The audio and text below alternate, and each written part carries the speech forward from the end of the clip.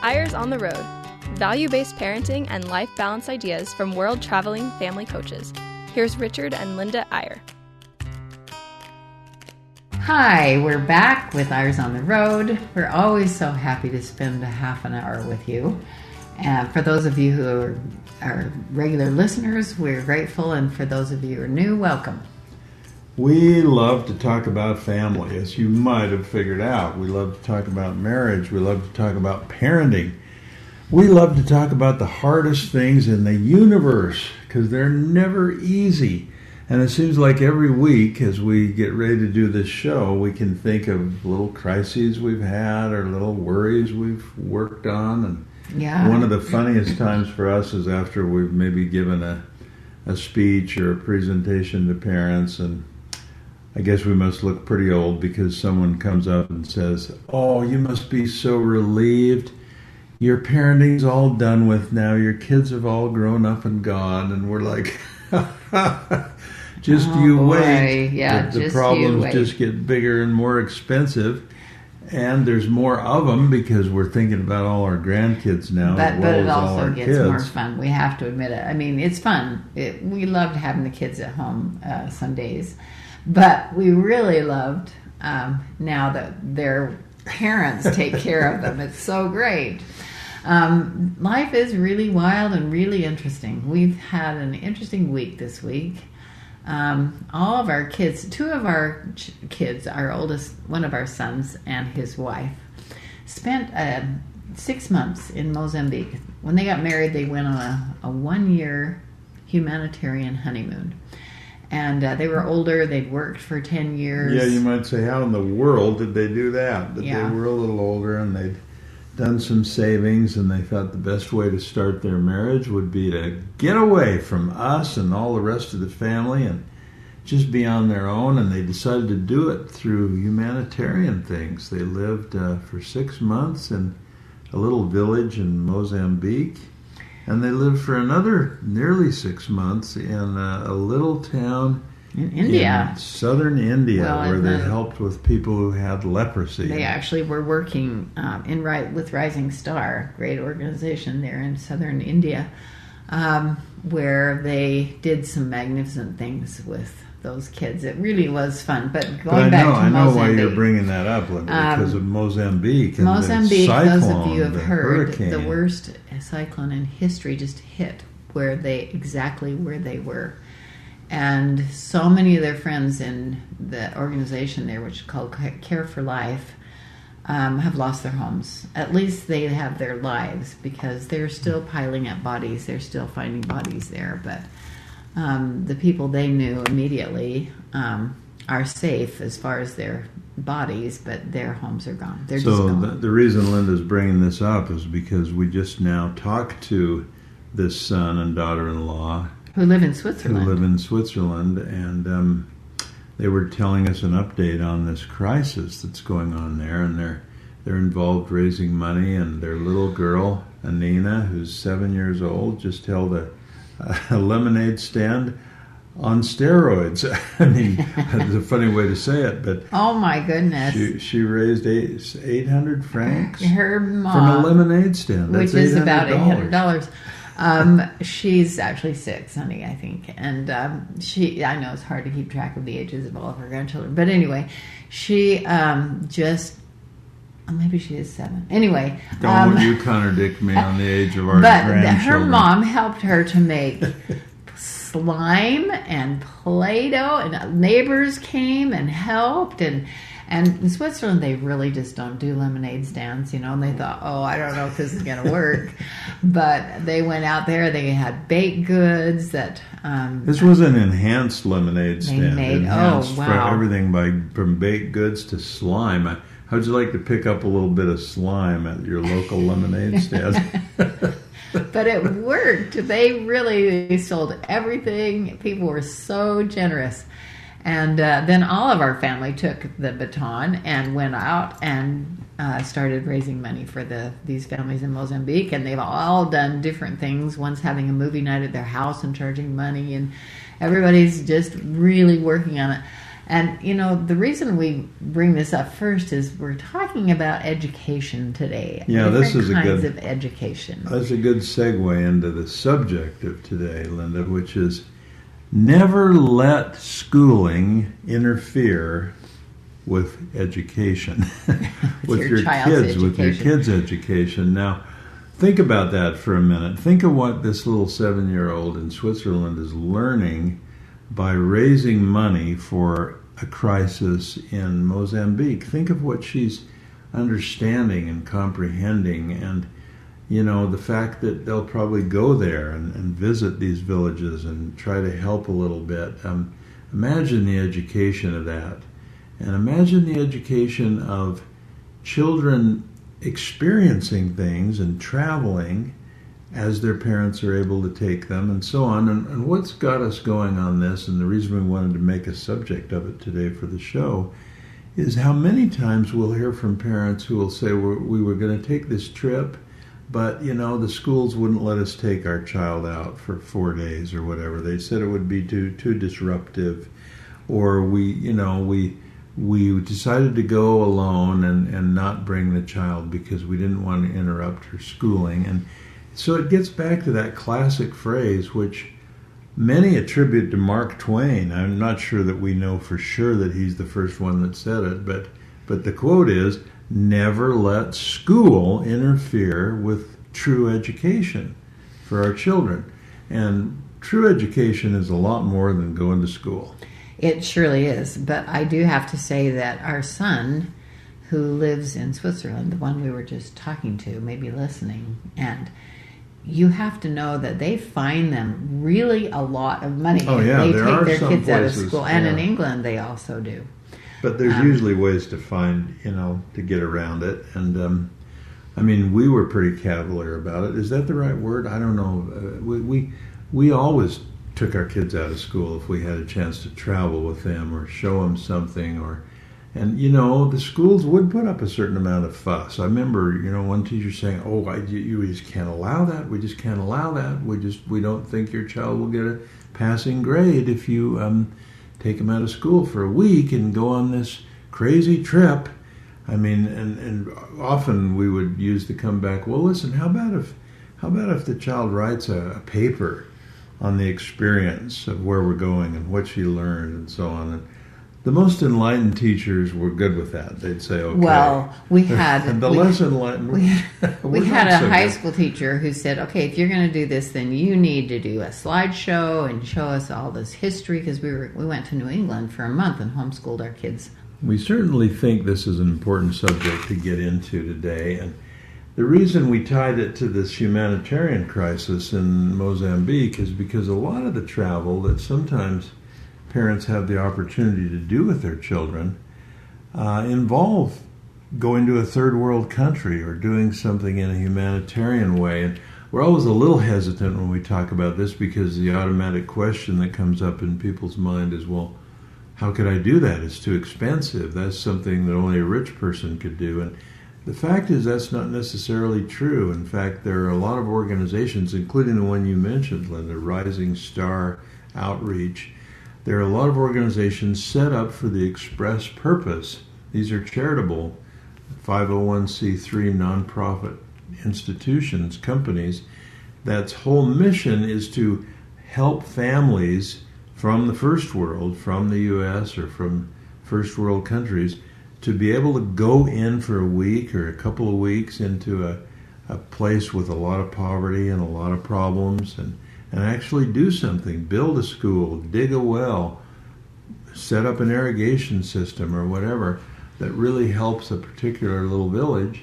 And I have to be honest, Linda, we did that many, many times with our children, and I'll get back to that's not as expensive as you'd think, but we did it almost for selfish reasons, in the sense we wanted our children to have the kind of education that involves seeing how other people live and seeing what the world looks like and seeing what places are like that are very, very different from what they're used to get them out of their comfort zone. Well, and there's an underlying feeling that's kind of raising up now, is like, wait a minute, why don't you just give those people all the money it would have taken for you to go there?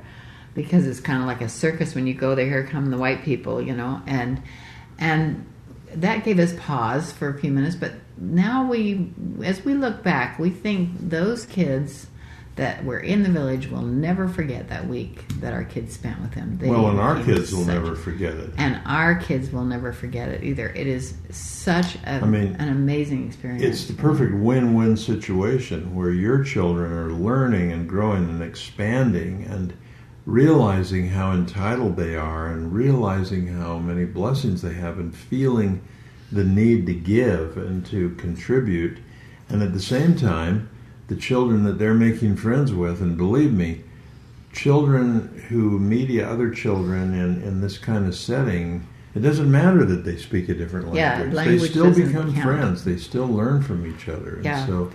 And so, they became fast friends. We have pictures of dandelion crowns and just such wonderful experiences with these kids that playing soccer neither side will ever forget. One of my favorite pictures is our kids playing soccer with a bunch of kids in Kenya, in Africa, and the soccer ball is a bunch of rags tied together in a ball because that was the only thing they had to play soccer with. But do you remember we took a soccer ball? We just happened to take a soccer. We didn't realize what we were getting into, but we took a soccer ball, and the high school kids in that group were going to a soccer tournament and did not have a ball. Didn't have a ball. It was amazing. So they were so thrilled to see that. But getting back to my point about expense, I mean, yes, it cost money to fly to Africa or to fly to Bolivia or to a little less to go maybe to a little village in Mexico or whatever. And of course, there's plenty of help that needs to be given in our own hometowns at soup kitchens or homeless shelters and whatever. But my point was going to be that we did some research not long ago, and guess what? It's actually more expensive to take your kids to Disneyland for a week than it is to take them on one of these humanitarian expeditions, because there's very little expense. Once you're there, you sleep in a village. You sleep on the floor of the school room. The only real cost is getting there. Because it's vacation in the summer. We went actually to Bolivia, and our Christmas vacation is the middle of their summer, so it really is not that expensive once you get there. We're off on a little bit of a tangent because the point of today's show is what is true education, and how does that differ or expand on what kids are learning in school, and who is really responsible for your child's education? Is it the schools? Is it the government? Is it those who make the rules? Is it the teachers' unions? Or is it you? Are you the one really ultimately where the buck stops and who's responsible for the level and breadth of your child's education? And we've got a lot more to say on that subject, and we just want you to think during this brief little break again about this intriguing little cliche or statement that is attributed often to Mark Twain: never let school get in the way of your children's true education. So we will have some ideas about what to do in your own home to supplement education at the school, and hang on for a few minutes and we'll be right back.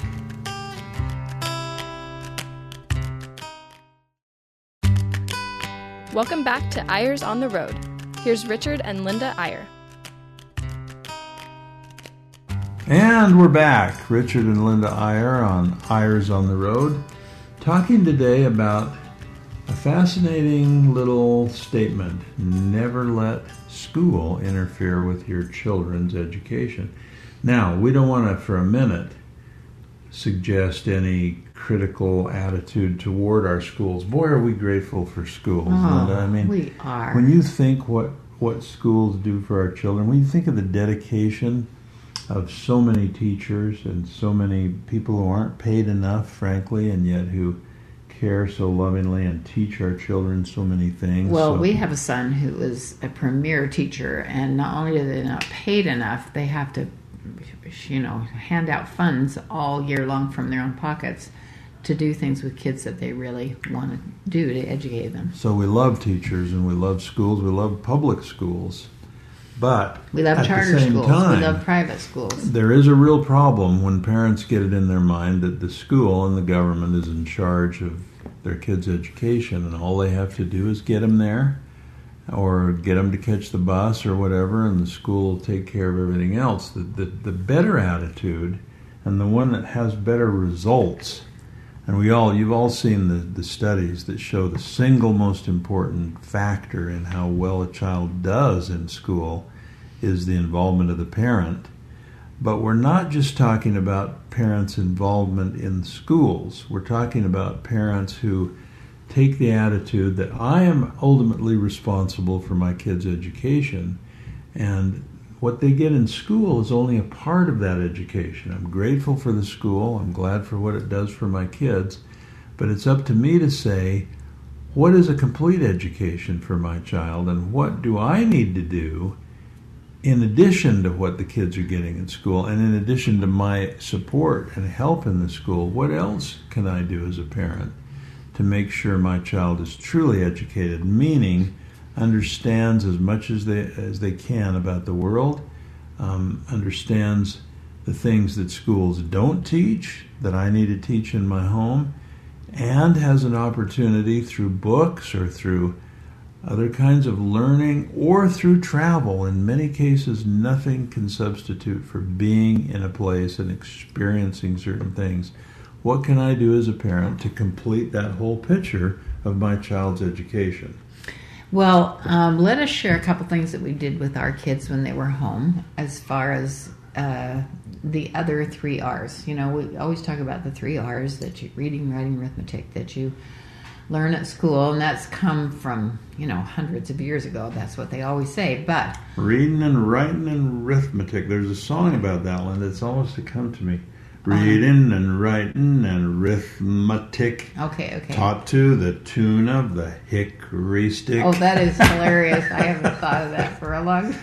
That was a time when the schools and education in the schools involved the hickory stick. Right. To teach reading, writing, and arithmetic. And not even spelled correctly. That is really funny. But we like to think about the other 3 R's. That the school never teaches our children. I mean, this is just one way to think about it. We've talked a little about getting kids on trips and exposing them to things and that aspect of education. But there is also this thing about what are the other 3 R's? What are the things that schools don't teach that you could argue are really more important than reading, writing, and arithmetic, or at least as important? And those are what we call the other 3 R's. One is relationship skills.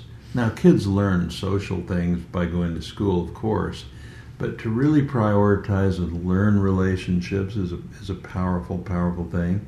The second of the other 3 R's is responsibility. And again, schools teach that in some ways, but are you teaching it as a parent by giving your kids real responsibility in your home and in your family and so on?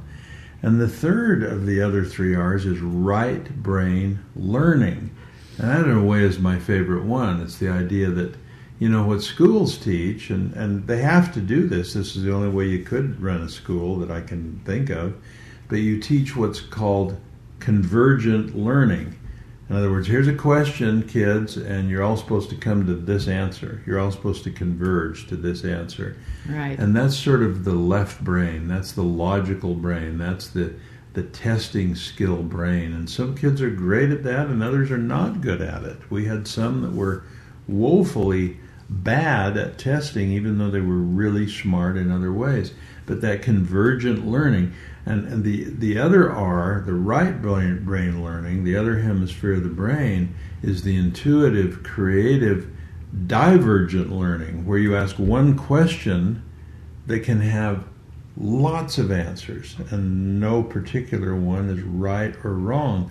That's another way of helping kids to think. Give us an example of that, Linda. Okay, so we love to have dinner hour. We called it dinner hour. I'm not sure it always lasted an hour, but And we couldn't do it every night, and it got harder and harder as the kids got older and got into all the music and athletics. But we pressed for it. We really pressed for those that 3 table nights a was week. the classroom in our house. We did. And, for example, on one night we would have what we call speeches.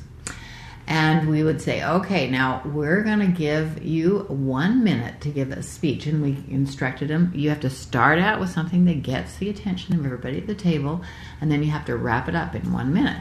You can say whatever you want, but put a little story in there, got to put be a little humor creative, in. whatever you want. And it was really hard at first to get them to understand what we meant, but it was pretty amazing what they came up with.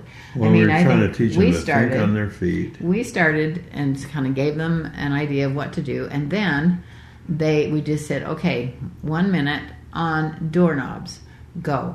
And they had to give a 1 minute speech on doorknobs, and boy, just any obscure little they were subject. creative. They came up with the wildest things. Well, it taught creativity, that's for sure. And my favorite one, just chiming in on that, Linda, is we would play a game called the Similar Game.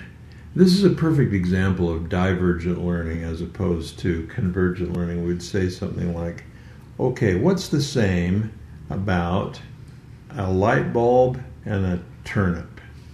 And they'd have to think, and oh, I don't know what the answer is. Or we'd say, what's similar about a telephone and a turtle? And here's the interesting thing. The younger the kids were, the less they'd been to school, the better they were at this game. Yeah, they were really good at it. You know, like the older kids, like, sorry, there's no similarities. Or they were looking for the one right answer, like they're trained to do at school, convergent learning. What's the answer? What is the answer to what's similar about a telephone and a turtle? And someone would say, they both start with T. And the older kids would say, oh, that's the answer. That's it. That's the answer, right? And we'd say, well, that's one answer, but there's probably hundreds of answers. What are some others? And the older ones would scratch their heads like, I don't know. And the younger ones would say, oh, well, they both have curved surfaces. Oh, let's see. Yeah, that's they both could be green. And then I think Josh, our little quiet guy who hardly ever said anything, popped up. He was about 6, and he said, they would both cease to function if a truck ran over them. That is true. And you true. can see the lights going on. There's not just one answer. There's dozens of it. There's a lot. I can think of as many answers as I want. And it sort of opens their minds in a new way. And that's how you want them to think. We'd play the question game, because, again, that's the reverse of school. At school, the teacher asks the questions, and you're supposed to come up with the answer, right? Right. But the real skill in life, especially now, folks, we live in a world where answers are a dime a dozen. You can Google anything, right? But a good question, that's the skill, that's the art. So we'd give kids a topic at the dinner table and say, what's the best question you can think of, the single best question you can think of about railroads, or about the sun, or about, rocket ships, just anything. Yeah. And let them think, what's the best question? And you know what happened? I remember this so clearly, Linda, and our kids do this with our grandkids now. The minute the dinner classroom was over, they were off to the... Oh, in those days it was encyclopedia. And now to get the answers. they were off to find out the answer to that question and to go on Google, and because they had thought of the question. If you think of your own question, you become fascinated in the answer. Well, and that is kind of spread out as the years have gone by. And we've tried to get our kids to learn how to ask questions to people that they meet, because that is the really important thing to know about getting to know people or to breaking the ice. Actually, our oldest grandson just got married. He married the cutest girl. She luckily turned 20 before they got married, but she's the master of questioning. That's what you love about her most. Oh my gosh, she's so great. She just, in fact, one night we had dinner with she and our son, who is also a master questioner. It was hilarious to see them go at it and try to figure out who could figure out the most about each other. Usually when Linda meets someone, Linda's asking all the questions. You're great at this, honey. You're finding out everything about that person. But with this little Abby, she was she's competing with you. She was asking you more questions than you asked her. Well, she's so darling. And afterwards I said, Abby, did you, is this just a gift to do this, or were you taught to do this? She said, oh, I was taught to do that. I was kind of shy when I was a child, and my dad said, you know what, Abby, the best way to break the ice with any new situation and get the attention off yourself onto somebody else is start asking questions. Yeah. And it really is an amazing gift. So I'm not all of our kids are great at it, but some are really superb. And of course, we'd also do the other 2 R's. We'd spend some time there at dinner talking about responsibility and how Jonah was doing on his job of keeping the backyard clean or whatever, and we'd talk about... Or handing out responsibilities. Yeah, and the relationships that you're mentioning formed by questions and so on. And we would try to give the kids a combination of things. One, a gratitude for school, and, really appreciate your school and your teachers and respect those teachers and do your best and get A's and prepare yourself for college and so on. But at the same time, don't ever think that that's all of your education. There's so much more. And then we would try to find times and ways to take them with us on trips. Well, yeah, and you can learn a lot just from your own backyard. We know that Emerson and Thoreau lived in the same village in New England, and one was the traveler of the world, and the other one said, you can find everything you want in your own backyard. Yeah, Thoreau said, the man who travels is a fool because everything you need to know is in your own backyard. But I tend to agree a little more with Emerson on that one. When you get kids, it is amazing how the learning curve steepens with your children when you get them out of their comfort zone. You get them away, you get them in places that they're curious about and that they've never seen before. Yeah, and it doesn't have to be far away. We have a daughter who's homeschooling her kids, her twins, just half-time. And it's so flexible now, it's so awesome that you can do that. But she just takes them, she took them to a mall, the Layton Mall in Utah, in Salt Lake, or in Layton. And they have a fabulous little hands-on aquarium right there that you can go to. There are so many things that you can do to educate your kids just outside your home. We hope you've enjoyed this somewhat rambling, but in another way kind of focused discussion today on what education really is and how you as the parent are really the one in charge. And we hope you'll give it a little further thought and ask yourself, are my kids getting the full, true education that I really want them to have? And am I taking the responsibility to be sure that they do? Well, good luck with thinking about this week, and join us again next time on Irish on the Road. See you next time.